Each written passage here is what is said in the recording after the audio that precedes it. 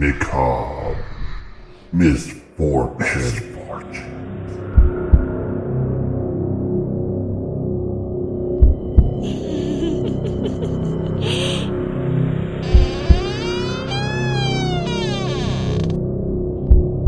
I'm watching you.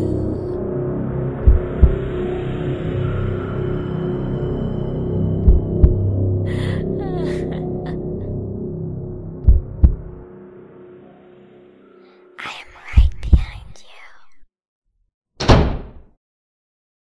Hey guys, welcome to episode 48 of Macabre Misfortunes. I'm Jerry. And I'm Tracy. Tracy, I think it's safe to say that everyone has heard of Woodstock. Duh. The bird, right? Yeah, the bird. Well, that concert happened in August of 1969 in Bethel, New York. But did you know that there was a similar concert at the Altamont Speedway in Livermore, California, 4 months later on December 6th, 1969, that some called the Woodstock of the West? No, I had no clue about that. It was a complete disaster. Oh, why? Because it was winter? Well, it's California, so. Oh, duh, California, yeah. Well, I mean, some parts of California are cold, but in the winter, but not this part. So why was it a disaster? Well, we've got a whole probably 30 minutes to talk about that. Okay. Because you would have figured I probably wouldn't have brought it up for no reason. It's going to be the emphasis is on that for today's episode. Okay. The event is remembered more because of the considerable violence and deaths that took place there than the music. And they had a heck of a lineup. There was a stabbing death, which we're going to talk about a little bit later. There were 3 accidental overdoses. 2 people were hit and killed in a car accident as a hit and run deal. Oh, daggone. And there was 1 drowning in an irrigation canal on somebody that was on LSD and had a bad trip. Oh. Several people were injured. Numerous cars were stolen. And there was all kinds of property damage done. I mean, why this one was so out of control? And this was well, we're going to trust me, we're going to get into it. There's a lot of reasons, but there's one main one. So let's look at how we got there. Who was scheduled, first of all, to perform at this free concert? Now, it was a free concert. Okay. The acts were set as followed. Santana was going to kick things off. Then Jefferson Airplane, the Flying Burrito Brothers, Crosby, Stills, Nash and Young, and then it was going to be the Grateful Dead, and then the Rolling Stones. Not a bad lineup. So just a one-day event. I said the Grateful Dead was actually on the bill, right? Mm-hmm. But they were slated to perform right after Crosby, Stills, Nash and Young. But they canceled shortly before their scheduled appearance because of the increasing violence that was going on at the venue. That's right. It got so bad that the Grateful Dead backed out. Wow. Trust me, they're used to some rowdy Oh, stuff. sure they are. Yes. They were also one of the prime organizers for the event. Mm-hmm. So Well, they that's not good. They put the whole thing together. Them, for the most part, they Yeah. put it together, and then they were like, "Yeah, no." Because they didn't want the responsibility of all the things that were going They were on. scared. And they were scared They for were their scared. life. Yeah. The Rolling Stones manager later said that December 6th was rock and roll's all-time worst day. The day when everything went perfectly wrong. There's actually some really good film footage of the event that was actually featured in the Rolling Stones 1970 documentary called Gimme Shelter. Mhm. So if you've ever seen that TV show or documentary, it actually does. A lot of that was shot at that particular event. So that means that almost all the bad crap that we're going to talk about was all caught on film. Oh, boy. All right, so let's go all the way back to the beginning. The idea for this free concert was originally planned as a free concert with the Grateful Dead and the Stones at Golden Gate Park in San Francisco. And that happens to also be where the San Francisco 49ers played at the time. Okay. Jefferson Airplane was added, but they were actually on the road in December, and they were in Florida, and they still thought the event was going to be at San Francisco. But by December 4th, the plan had broke down. The reason given was because that the city and the police department were not being helpful. And a big part of that was that the city was afraid of what could happen. Uh-huh. And they wanted a big cash advance. And they also said that they didn't want to have any conflicts with the hippies. Okay. So they decided, hey, we need to do something else. So they switched to Sears Point Raceway. But they wanted $100,000 to ensure that everything up front was going to be okay. Mm-hmm. And they wanted that right from the Rolling Stones. Okay. I guess that's who they were more worried about, was Yes. the Stones. Mm-hmm. And then they were like, no, we don't want to do that. And at the last minute, Dick Carter offered up his Ultimate Raceway. Grace Slick said that Jefferson Airplane flew out of Miami the day before the concert, still not knowing where the venue would be. She said that there was no way to control it, no supervision, and no order whatsoever. The location was taken out of the spirit of desperation, according to her feelings. Yeah. I bet. I mean, it's getting down to the wire, so. She said that the vibes were really bad. Something was very peculiar. Not particularly bad, just real peculiar. It was that kind of hazy, abrasive, and unsure day. She said, I had expected the loving vibes of Woodstock, but that wasn't coming at me. This was a whole different kind of thing. She had no idea how it was going to turn out. Now, as far as the Rolling Stones, during their 1969 U.S. tour, there was a bunch of journalists that kind of felt that the concert tickets were far too expensive. Wait, I thought this was a free concert. Yes, but I'm talking about during their tour. Oh, okay. So the Stones decided to end the tour with this free concert. Okay, gotcha. I can imagine what tickets were back then for people. Probably they were like $10. Probably. Oh, that's outrageous. Yeah. So they wanted to do the concert at San Jose State at their football practice field. They had already had a 3-day festival with 52 bands and had over 80,000 people attend. But San Jose said that they didn't want to deal with another large crowd and a big concert like that. Their city couldn't handle it right now. So next up, like I said, was Golden Gate Park. And originally, they were going to hold it at 49er Stadium, but there was a game already scheduled between the 49ers and the Chicago Bears. So that knocked them completely out of there. Plus, like I said, they were going to switch days, but then they wanted money up front. And Yeah. They didn't want to. The police kind of made it clear that if you do it here, we're going to make it as difficult as possible for you to do Sounds it here like. and as expensive as possible. So they didn't do it. And then it got switched to the Altamont Speedway after Sears Point Speedway wanted money. So this place literally had 4 different locations before it was, actually settled on the Altamont Speedway. I think I would have just given up by that point. Now, here's where the real problem started. The change in venue came on December 4th, 2 days before the concert. You imagine you got tickets to a concert and you don't even know 2 days before where the concert's going to be? Well, no, and not only that, you got to have all that time to set stuff up and, right? Right. Well, the hasty move resulted in a bunch of logistical nightmares, including a lack of portable toilets and medical tents. The move also created a problem with the stage design, which would be a huge problem. See, at Sears Point, the stage was going to be up on a hill. Here, it's going to be at the bottom of a slope. So think about that, completely opposite. Yeah. And where that really comes into problem is the stage was only 39 inches high. So when you're on a hill, that's not an issue. But when you're on a slope, I mean, you're basically looking, up to your knee? Oh, yeah. I mean, up to your waist. Yeah. For most people, it's going to be up to the waist. Right. So Ooh. you're right there at the stage. Yes. You can get Now- access easy if you had to. Right. But the main thing is they're expecting 300,000 people. If you got 300,000 people downhill into your stage, you're going to have everybody crammed Mm-hmm. up against the stage. Oh, yeah, that's not going to be comfortable at all. In most cases, they would have changed the stage, but they couldn't change the stage on such short notice. Oh, God, no. They're already pushing it as it is. Now, that's going to lead us to the biggest issue at this concert.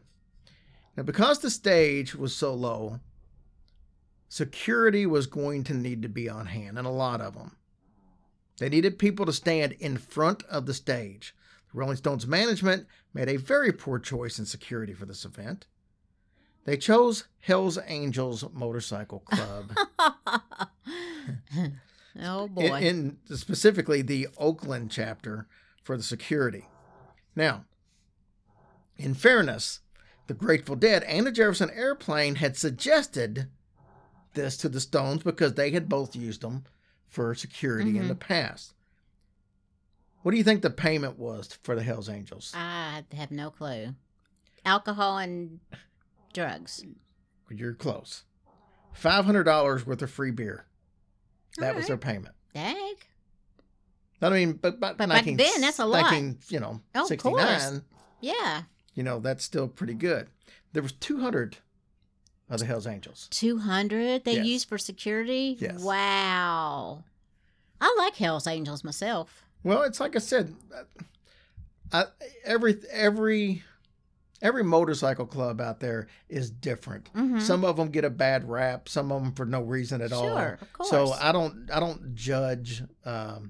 Like people will call them motorcycle gangs, and I don't like that. No, I don't like that and I either. think they're motorcycle clubs, not Yes, gangs. Of course. But I think a lot of the problems with the Hells Angels came from this event. Oh, I no think a lot of their way. bad reputation okay. came from this event. Okay. But anyways, so they're giving them $500 worth of free beer. And this had been decided by almost all the parties involved. So the Grateful Dead were on board with it. The managers of all the groups, everybody was on board with this. Okay, but were they allowed to drink the beer while they were doing security? Yes. Oh, that's a different Yes. story. Well, what were they going to do? Take them home? Well, no, I thought maybe after the fact or something. Well, that's true. That's true. In fact, the Stones manager said that the Hells Angels were only hired to make sure that no one tampered with the generators. And they were in no way meant to be policing anyone. They weren't meant to be security. That's what the Rolling Stones manager said. Okay. Bill Fritsch from the Hells Angels said that they were asked to provide security. He said they told them that they didn't do security. They would help people out, like giving directions and such like that, but that was it. They just like to hang out at the concerts and have some fun. And actually, in the Gimme Shelter video, there are some cameramen actually saying that they weren't intended to do security, and that they were told that they basically would just have to sit on the edge of the stage, drink beer, and make sure that no murder or rapes took place. Oh, well. So you got a lot of people and a lot of recorded documentation saying they weren't supposed to really be security. They're just, I guess, intimidators, we'll say. Okay. Grateful Dead manager Rick Scully, he said if the Angels hadn't been there, the whole crowd would have been on the stage. Well, I can imagine so. I mean, it's easy to get to them. With that being said, the attendees felt like the Hells Angels were there as security. Even if they weren't, they had that appearance regardless. One woman, she actually called into a radio show the next day after all this took place. There was a big to-do on the radio where people were calling in and voicing their displeasure. And she said that she saw 5 fights from her vantage point. She was near the front of the stage, and that all 5 fights, the Angels were involved in every one. Oh, no kidding. She also said that she saw several different people who clearly needed help that wasn't getting any help from the Angels. She said there was a girl that was being dragged across the stage by her hair. Another was on a bad acid trip, and she was being stepped on, kicked, and walked on by people, and nobody came to her defense, even though it was right there in front of her. Aww. She also said that having them for security was irresponsible on the bands, and that most people were terrified by them to begin with. Yeah. All right, we're getting ready to get into the meat and potatoes of this. But first, let's take a quick break from our sponsor. All right, Tracy, here's what we know. Things went pretty smooth while Santana was on stage. I guess Carlos just has that way with people. As the day went on, though, the mood of the crowd, 300,000 people, and the 200 Hells Angels became agitated and violent. Well, of course, that beer's been flowing through everybody all afternoon, so. Reporters say that the Angels had been drinking all day and all of them were drunk. The crowd started attacking each other, the Angels and the performers. The only time the crowd kind of calmed down was during the set by the country rock band, the Flying Burrito Brothers. That's because they probably were all hungry and, you know. But even during that time, there was a young lady by the name of Denise Jukes, and she was a lead singer of a band that was not performing that day. She was 6 months pregnant, and she was hit on the head by an empty beer bottle that was thrown from the crowd, and it just happened to hit her, and it actually fractured her skull. Oh, God. The Stones later did pay all of her medical bills. They did? Well, yes. Good. The Hells Angels armed themselves with sawed-off cue sticks for pull and motorcycle chains. Ouch. The Angels got really pissed and aggressive when the crowd knocked one of their motorcycles over. Well, I mean, that's not a shocking thing at all. Marty Balin of Jefferson Airplane, he when they were on their set, he was the lead singer, or was singing this song anyway, one of the lead singers. He jumped off the stage to try to help somebody, but he was punched in the head and knocked unconscious by one of the Hells Angels. When the guitarist, Paul Canton, actually got on the mic and he looked at the Angels and he said, well, thanks for knocking out our singer. And then Bill Fritsch from the Hells Angels, he grabbed the microphone and he started arguing with him about it. So now you got one of the singers of the band knocked out, and now you got one of Hells Angels on stage arguing back and forth on the mic with the guitarist from Jefferson Airplane. After hearing about Balin getting knocked out, that's when the Grateful Dead canceled their set. During Crosby, Stills, Nash & Young's set, Stephen Stills said that he had been repeatedly stabbed in the leg by a Hells Angel with a sharpened bicycle spoke. Dude. By the time the Stones went on, the mood was extra ugly. A number of fights had erupted between the Hells Angels and the crowd, and with the crowd and the members of the crowd and everybody else in between. I'm surprised the Stones even went on. Why would they do that? Well, there's a good question, and I actually have an answer for that coming up. The Stones waited until sundown to perform. That's good, so that way when it's dark, you can't see all the fights and the blood. Well, yeah, I guess so. Mick Jagger had been punched in the head just seconds after getting off the helicopter. He was visibly intimidated by the thousands of people at the stage, with several attempting to climb up on the stage. He urged everyone to just calm down and please don't push people around. That was the first thing he did when he got up there. During the band's third song, Sympathy for the Devil, a fight erupted in the very front of the stage. The band paused for a little bit, and they let the Hells Angels restore order. The band urged the crowd again to kind of calm down, and they restarted their set. And they kind of went on without incident until they started Under My Thumb. Now, at this point, some of the Angels got into a scuffle with a man by the name of Meredith Hunter. He was an 18-year-old who was trying to get on stage with some other fans. One of the Angels grabbed Meredith's head, punched him, and pushed him back in the crowd. But Meredith came back to the stage and he was pretty pissed off. He was also so high that he could barely walk, according to several witnesses. Grateful Dead manager Rick Scully said that Meredith looked crazy, he was on drugs, and he had murderous intent. There was no doubt that he intended to do terrible harm to Mick Jagger or other members of the band or anyone else that was on stage. So then Meredith gets back to the front of the crowd. He pulls out a long-barreled .22 caliber revolver from his jacket. Whoa. Hell's Angel, Alan Pissarro, saw this. He drew his knife from his belt and then he charged Meredith Hunter from the side, stabbing him twice with his right hand while grabbing the gun with his left hand. The stabbing killed Meredith Hunter instantly. Oh my gosh. All of this footage was captured on video. The Stones were aware of the skirmish, but not aware of the stabbing.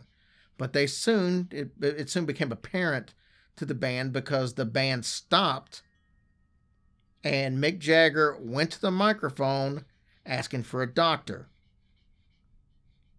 Now, the band eventually completed their set because Jagger felt that it would have been even worse if they'd have walked off stage and just quit. Yeah. He thought that would have been a 300,000 people in an audience just going ballistic. And that was the lesser of two evils, just finishing their set. That is some crazy crap, man. All right, so that wraps up that story. But I like to give you an interesting fact. You do. And I've got a couple. Here's the first one. Though the entire event was a disaster, Mick Jagger pretty much laid all of the blame on the Hells Angels. And because of this, and what I'm getting ready to tell you was confirmed by FBI agents in 2008, several Hells Angels had conspired to kill Mick Jagger to get even for their lack of support by making the Stones and for the negative portrayal in the Gimme Shelter documentary. Some members of the Hells Angels used a boat to approach the residence where Mick Jagger was staying on Long Island, New York. The plot failed, though, when the boat was nearly sank in a storm. Oh my gosh. What a nightmare. Oh, there's more. Oh, Here's another fact. Seriously. In January of 2022, the Library of Congress added a 30-minute clip without sound of the concert to their archives. So that's a national archive from that event. That's how big of it is. Wow. You want a third fact? Oh, why not? This would be one to surprise a lot of people. Part of the song American Pie is about this incident. No kidding. So let's go back to some of the lyrics and I'll kind of tune in on what it is. So come on, Jack be nimble, Jack be quick, Jack Flash sat on a candlestick. Candlestick Park Yep. is in San Francisco. Jack Flash, obviously a Stones reference. And it says, Jack Flash sat on a candlestick because fire is the devil's only friend. And as I watched him on the stage, my hands were clenched in fists of rage. No angel born in hell could break that Satan spell. And Don McLean had been asked about that for years and said, no, it had nothing to do with it. But in 2015, when he sold his songwriting rights, he admitted that that's what it was about. Oh. So no angel born in hell was the Hells Angels. And that is the craziest crap I've ever heard. So, dang. Definitely not Woodstock. No. Not that Woodstock was the greatest event ever when it came to at least they try to show like love that. and stuff, I guess. I mean, there was still a bunch of crap that happened at Woodstock, but nothing like that happened here as far as just completely Can you imagine unorganized. just being in that situation? Like, literally? I just can't even imagine. I mean, it would be really cool to see all those bands. Now, what's funny is I'm not a big fan of any of those bands. No, other than I'm the not Stones. either. Santana is a fantastic guitar player, but I'm just not a huge fan of his music. Yeah. Jefferson Airplane's okay. Can't stand the Grateful Dead. I'll never understand how they got so famous. You do like Jerry's Ties, though. I love Garcia's Ties. Yeah. But no, that would have been a concert that there were all big names, and most of the big names I didn't like. Yeah, and so we wouldn't have went, probably. No, we would not have went. We would not have went. So, yeah, and I don't like Crosby, Stills, Nash & Young. Yeah. Literally, everybody who was in that band, I loved all their stuff before that. Like David Crosby, God rest his soul, who just died this week. Rest in peace. He was with the Byrds. Loved the Byrds. So, Stephen Stills obviously was with Dusty Springfield. Loved them. And then Graham Nash was with the Hollies. I loved them.